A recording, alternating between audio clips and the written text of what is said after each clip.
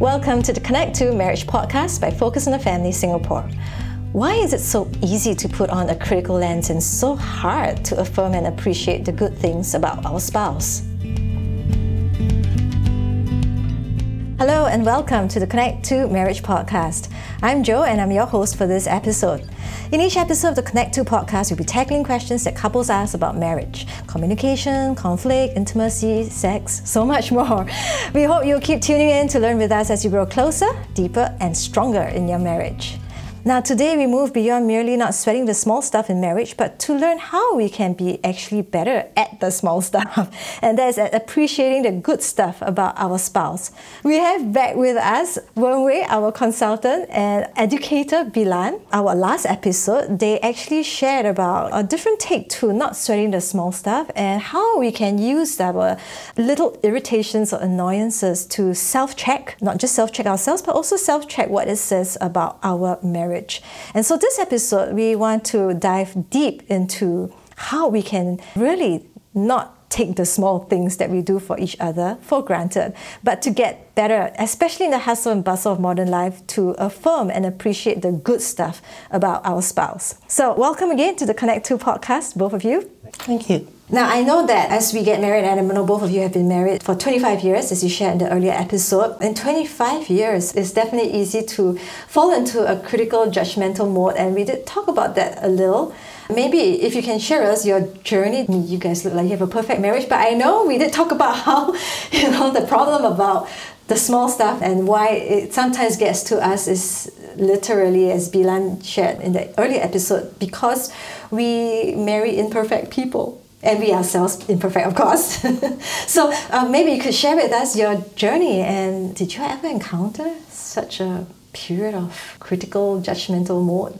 I think in the honeymoon years, as with all other couples, we tend to overlook offenses. We tend to be in a lovey-dovey and we close one eye to most things. And we can overlook some of this stuff.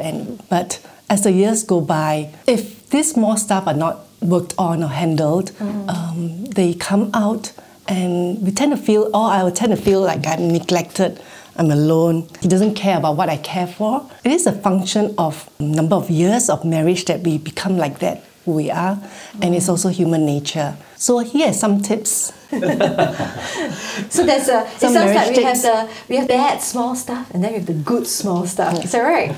We had this deal when we got married that it seems that marriages start to develop issues or challenges when people are very self-focused. And we mentioned last time that marriages are two independent people growing closer over time versus children that you're literally attached to them and then actually growing more independent as they grow up. But when we start to be very self-focused, then that growing together isn't happening. So we had a deal. You look after my needs and I will look after your needs. And this way, both our needs are met. So it sounds great in theory. But this is where I think the imperfect people come into play. Because as years go on, we inevitably get caught up with different parts of our lives. We talked a little bit about this last time, whether it's the extended family needs or it's about work needs or community needs. I felt for a while that this growing like martyr syndrome, that I'm the one who's giving more attention. I'm the one who is making more of the sacrifices. I'm looking after your needs. Why aren't you looking after mine? Then there was a time when I did kind of say, well, look, this isn't working. Enough is enough because you're not holding up your end of the deal. I'm looking after your needs. You're looking after your needs. Who's looking after mine? And that's when I started to pull away. And that's when I started to look, I need to take time for myself. And it was very easy to rationalize and justify. And I think that was the time that we did actually go through the most difficult time in our marriage. But I'm curious because you talked about this deal that you made before you got married, right? As we got married. I can assume that if you've been married for a while and you never made that deal to start with, I don't think any couple would want to make that deal. Maybe if you share with us, so when you reach this point where that deal kind of fell through because now you're both kind of meeting your own needs and it's survival mode almost, right? How do you turn that around? It wasn't easy. I think there were attempts at communication. Sometimes they work better, sometimes they didn't, because we try to be very objective, but inevitably the emotions come up. We try not to be blaming and accusing, but eventually that does come up. We try not to be defensive, but again, it's inevitable. So I think what really helped was having good friends around who were available to listen to us. And when somebody listens to you and really understands from your point of view, it really helps the emotions to subside. But what if someone almost like cheering on, yeah, your husband is such a... I think when we went through that period of time, we felt the alienation of our relationship and it gets into us. So we knew that we needed to seek help. And that's when friends came along or we actually approached people who we become accountable to. So they're not just hearing you complain about your spouse and then, make it worse. I think they were helpful. You approach the right friends. Okay, that's important. Yeah. Okay. So the other thing that we actually work on, that he worked on and I was influenced, was the advice that we usually receive. Like you go into marriage, before marriage you have both eyes open, and when you go after marriage you keep one eye closed.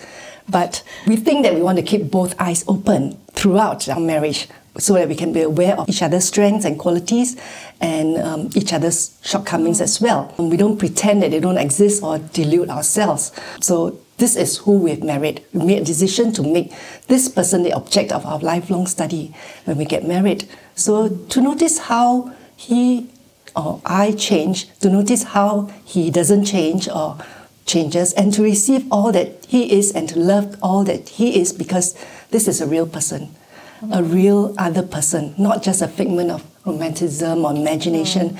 And he's really a gift to me. Maybe this needs to be written in the marriage vows. Because it's cliche and all these wisecracks about marriage and how to make it work, and therefore close one eye or maybe two eyes after you've been married for 20 years. But it doesn't really help in that perspective, because maybe people think it's good to be deluded, but it doesn't really help you appreciate, who you married in that person's fullness, right? Flaws as well as their strengths and good points. I think to remember that he was the person I chose to marry. And it is a lifelong commitment. Divorce is not on the table. It's not an option at all. And we really have to work on this marriage to make it work. Sometimes I don't think social media helps. When people are showing off the so-called best of their lives, and all the touched up photos and beautiful places, and it creates this imagination of what the perfect life should be, the perfect marriage should be, and no human is ever going to live up to that, not 24/7. Again, I count myself fortunate because of good input earlier on in life. I don't believe in making jokes about marriage, because most of them are very cynical.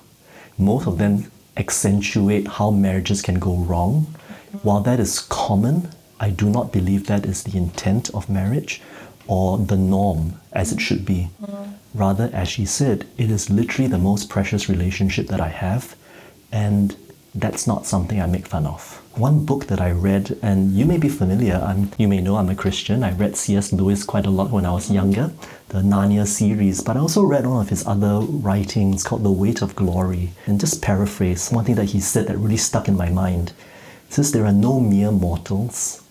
We are all immortal. One day, we would be this beauty that is so amazing, or else an everlasting horror. Every day, we are helping each other to one of these places. So the question becomes, by what I say and do, does it help her become more glorious? Does it help become better? And that's what I want to focus on. Not her supposed goodness or badness, and who am I to judge anyway? This is a new way of looking at it as well, because I think we do want to become a better version of ourselves, and we might ask that of ourselves. We did talk about that in the earlier episode as to how all these small irritations could be a good telltale sign for us to reflect on what can I improve, what can I change, what is it saying about me in my life. But I think to take that further step to ask, how can I make your life better? it's a very weighty responsibility, but I think the quote you read out is pretty weighty. But it's very fun as well. I think marriage should be fun. It's like all the little things that make it fun, the humor, the laughter, just the bantering as well, but not one that puts one down, but one that, just lighten up. Okay, so we did want to talk in this podcast or this episode about the good small stuff. How can we cultivate that? I mean, if right now the bad small stuff is more than the good small stuff, how do we turn it around or turn our attention around to making life better for our spouse? Marriage is one of the most rewarding things in life. Yet, navigating marriage as newlyweds or an engaged couple can sometimes get overwhelming. Whether it's managing expectations of the in-laws, getting a good grasp of your family finances, or establishing good habits of communication and healthy conflict. Focus on the Family Singapore's Marriage Preparation Program aims to help you build a solid foundation in the early years and prepare you for the adventure of your life. Visit family.org.sg/C2 Marriage Prep for more information today.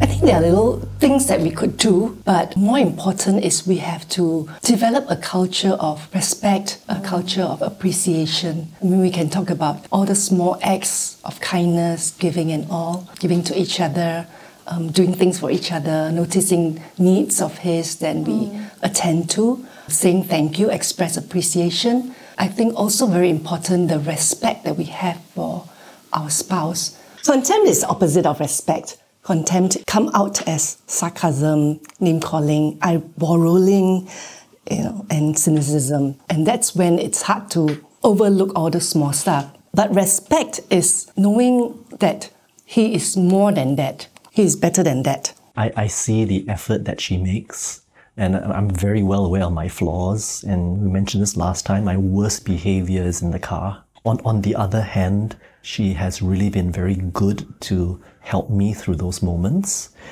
believing that I can be better. She knows I try to live my life to a certain standard. It completely fails in the car.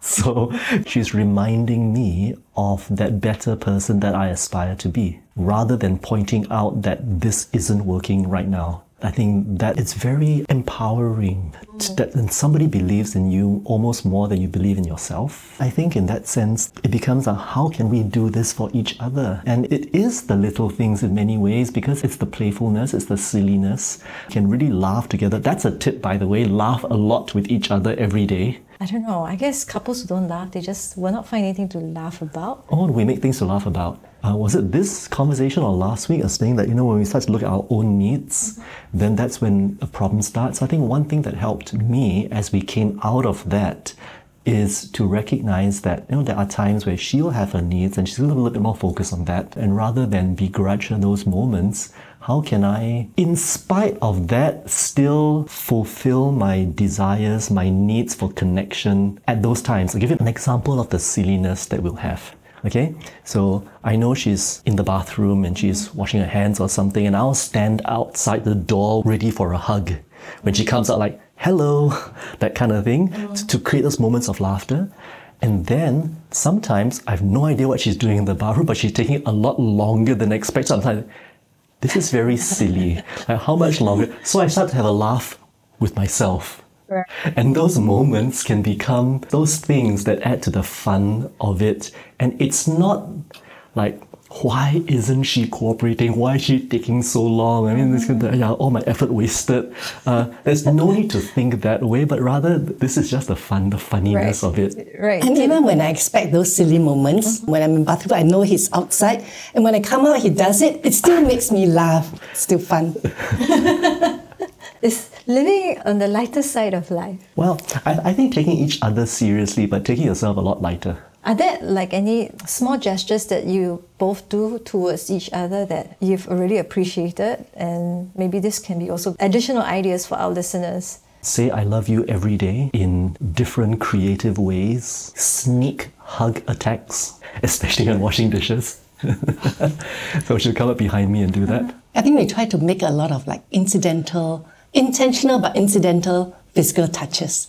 It's kind of actually what we probably have done when maybe we were dating and still courting, right? But when life sets in and after marriage and the kids come, we kind of forget these little things. I mean, oftentimes these little things that we may have considered cute, romantic when we were dating, the first to go when we get busy with life. I don't believe in that. All the more, especially when life gets busy. Physical touch, all those creating silly moments. When you're saying I love you in creative ways, meaning? We're not going to show you. Anyway, it's an audio podcast.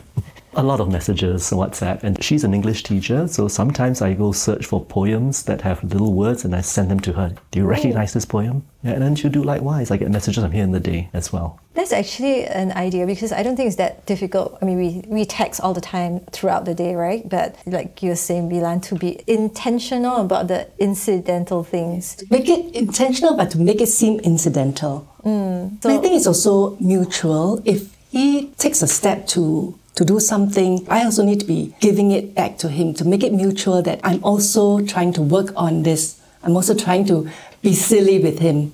Otherwise, it becomes one-sided and he'll probably get tired one day. Reinforce the good behavior. Yes. Okay, that's a good one. Well, we should get to our question today because in each podcast, we typically address a frequently asked question that couples have about marriage. So today's question is, my wife is a stay-at-home mom and I often have to work OT, overtime, during my peak periods. I know she does so much more for the kids and for the home, but during weekends I do try to put in my fair share, taking care of the kids and catching up on chores. However, she doesn't seem to show much appreciation but is always harping on why I have to work late all the time. How do I stop all her complaining without us getting into fights? This time around it's for the husband. I know, I was about to say that. I think the key is in the question, how do I get her to stop? I don't think you get anybody to do anything, because when we try to do that, we end up being manipulative, or we end up having expectations that, if not fulfilled, end up reinforcing the unhappiness. The question, I suppose, would be, make it a challenge. How would you turn her mood around so that she is less burdened, less stressed by these things? There's some things evidently concern her, bother her. So how can you remove those things so that her focus are not on those things, but on you, which I hear is what the husband probably wants. So there you go, there's a challenge. Figure out, and every wife is different, and make it an adventure, figuring out how do you do this for your wife. Have fun in the process. I think that sometimes we also tend to overlook the needful act of tending to our spouse's emotions. So I like it when he comes back and asks, so how do you feel today? What happened today? What are some joys or what are some challenges that happened to you today? So it's a checking up on me, and it means a lot to me to be able to tell him my emotions and what I'm going through, rather than to wait for me to complain to him that this and this happened. He takes the initiative to ask me. Right. And sometimes it kind of like changes all my moods already, because I'm like bottling up, right? I'm just going to like shoot everything out. But because he asked me, then I'm looking into my emotions and I was like, oh, I do feel upset today, or I was upset about this thing or that thing. It almost sounds like computer programming or AI. We were talking a little bit about AI just now randomly before we started the recording. You kind of introduce a different variable into the whole scheme of things, and then it changes the course of the whole outcome. Because in this case, if you catch your wife before she starts complaining, to preempt the complaining by asking, how are you today? And tending to her emotions, as you're saying, Bilan, it may not end up with her complaining. That is really a smart move. So rather than expect your wife to quit complaining, I hope you've got enough tips for today. Well, we've had a lot of wisdom and practical tips from Wenwei and Bilan, and thank you both so much for taking time to share not just about the topic, but also about your lives together and how you have put the other person front and center of your marriage. And in many ways, it's really living out the vows that we made, right? Till death do us part, and for better for worse. So today, we have a couple challenge as usual for all our couples, listeners to do and to share with each other. So if you are listening to this with your spouse, do take 5 minutes after the podcast to appreciate your spouse. Why don't you just share with your spouse what is a good small thing, one of the good small stuffs that you like your spouse doing for you. Okay, let's hope no one's confused out there. All right, do take some time, just 5 minutes. That's all it takes to share with your spouse the good small stuff that your husband or your wife does for you. And hopefully that he or she did for you today. Well, we hope you've enjoyed this episode, and if you do know of a friend or couple who are newly married or are getting married this year, do invite them to check out our Connect to Marriage preparation. There's a workshop coming up in July, and you can visit www.family.org.sg/C2, that's the number 2, C2 Marriage Prep, to find out more. We hope you follow and subscribe to our Connect 2 podcast, and do please share this episode with a friend who may also benefit from it. Thank you so much for tuning in, and until next time, do sweat the small stuff, the good small stuff, for yourself and for your spouse.